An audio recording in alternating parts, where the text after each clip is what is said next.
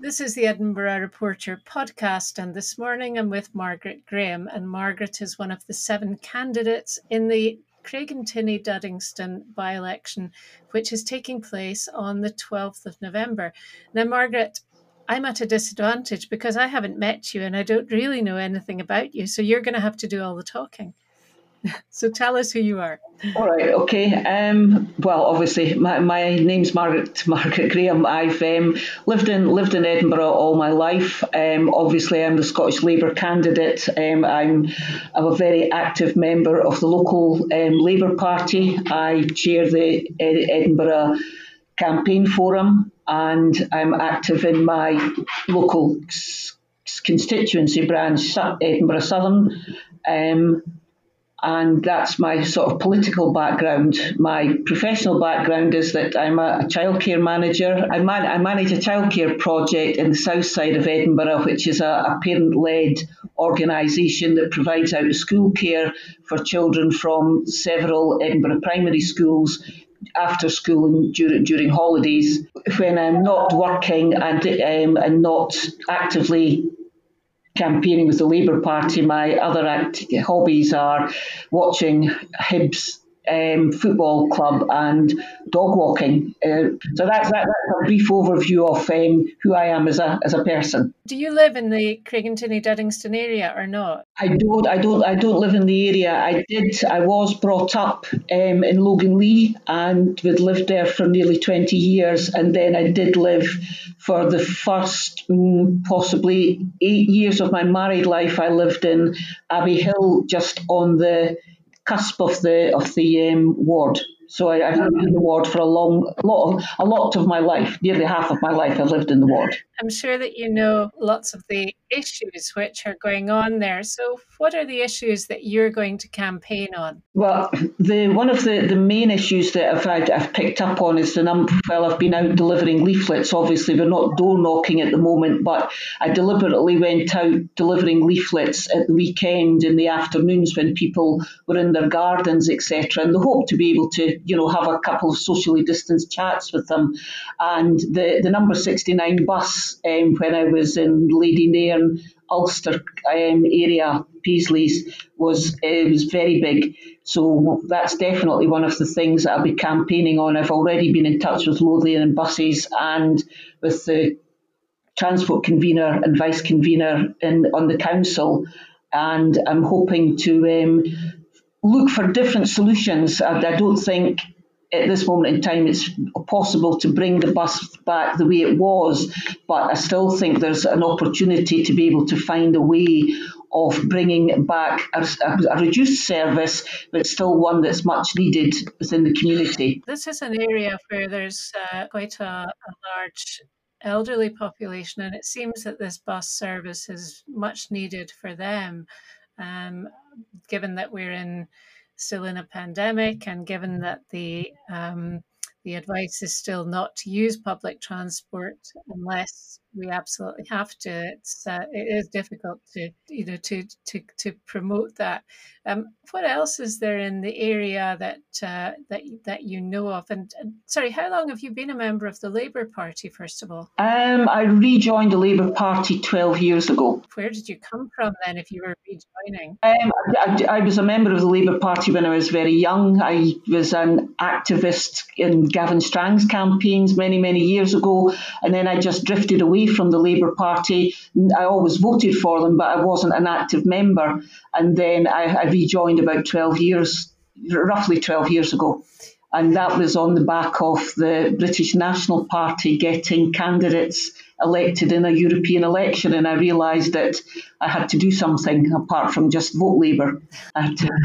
And what is it about Labour, do you think? What can Labour do for this particular ward, which laterally was held by, this particular vacancy was held by the SNP. There are, of course, 3 other councillors in the ward, but what could Labour bring to this ward? Well, obviously we have a Labour councillor in Joan Griffiths who works hard for the community, but multi-member wards make things a bit difficult sometimes. So having two Labour candidates to share the workload and push forward our agenda, like the new Poverty Commission that our Deputy Leader Cammy Day has pushed on, and trying to put forward a lot of the things in the Policy Commission, Poverty Commission, sorry, would an extra Labour councillor would be very useful for that.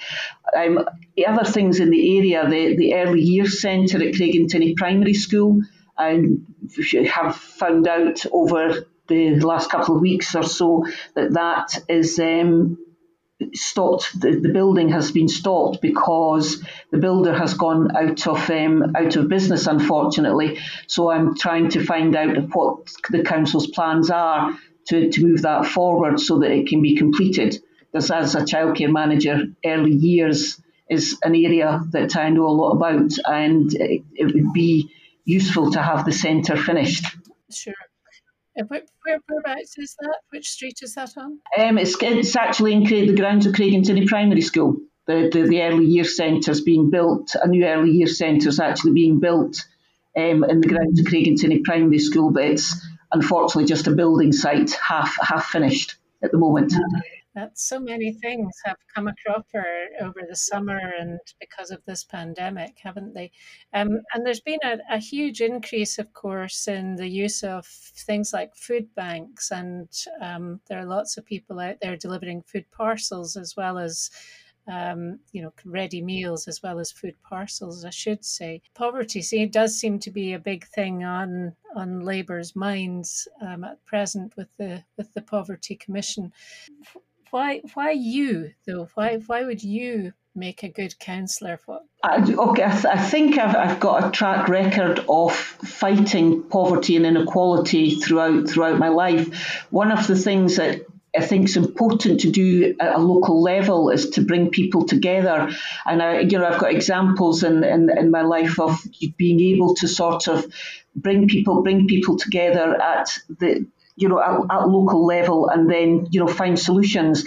One of the things within the council, I mean, at the moment, the hall that my childcare project operates out of, the council have once withdrawn the funding. So I've worked with local organisations and our organisation to help put forward a plan so that the hall has stayed open, and we manage it on the council's behalf. I mean, that wasn't easy, and it's taken a lot of time, but it's about finding solutions. There's somebody actually who still lives in the ward gave me a bit of advice many years ago about people don't want, his exact words were, councillors don't want you going to them with problems. If you go to them with some solutions, then you'll get a better hearing. And it's the idea of finding solutions that work. I've got a background of working in play, and one of the things I did was able to sort of bring local parents together so that they could provide play opportunities for the children through the play scheme movement many years ago. And it's being able to work at that level rather than at a very high level within the council on committees. I think my strengths are lying with working with people, and in partnership with Joan, I think we would be able to do an awful lot more than we're managing to do at the moment. That's a very, very good way of looking at things, looking at the solutions rather than the problems. And I'm sure lots of councillors would wish that all their mailbags were full of people putting forward solutions for them. That's a very, very good way of putting it, though, Margaret. Well, look, I wish you well. I hope that your campaigning is going quite well. You're doing some leaflet deliveries. We've got a very local leaflet about the early years service and Pierce Hill Library. Okay, what's the problem with Pierce Hill Library? It's still closed, obviously, but it's just starting to look quite run down because nobody's maintaining the front, and the weeds are starting to grow and everything. And I think when buildings get get that sort of look, they become unattractive. So I was hoping just to get the council out to get somebody to tidy it up so that it's ready for when we're able to reopen the library. It's not a big issue, but it's a small issue that was brought to my attention by a couple of residents as they thought was, because unkempt buildings, don't look good. Exactly. And it's always a kind of a temperature gauge, isn't it, for an area, how tidy places are. Well, Margaret, thank you very much. And I wish you all the very best with your campaign. And I do hope we'll maybe speak to you again before the 12th of November. That's Margaret Graham, who is the Scottish Labour Party candidate for the Craigentinny and Duddingston by-election. Thank you, Margaret. Thank you.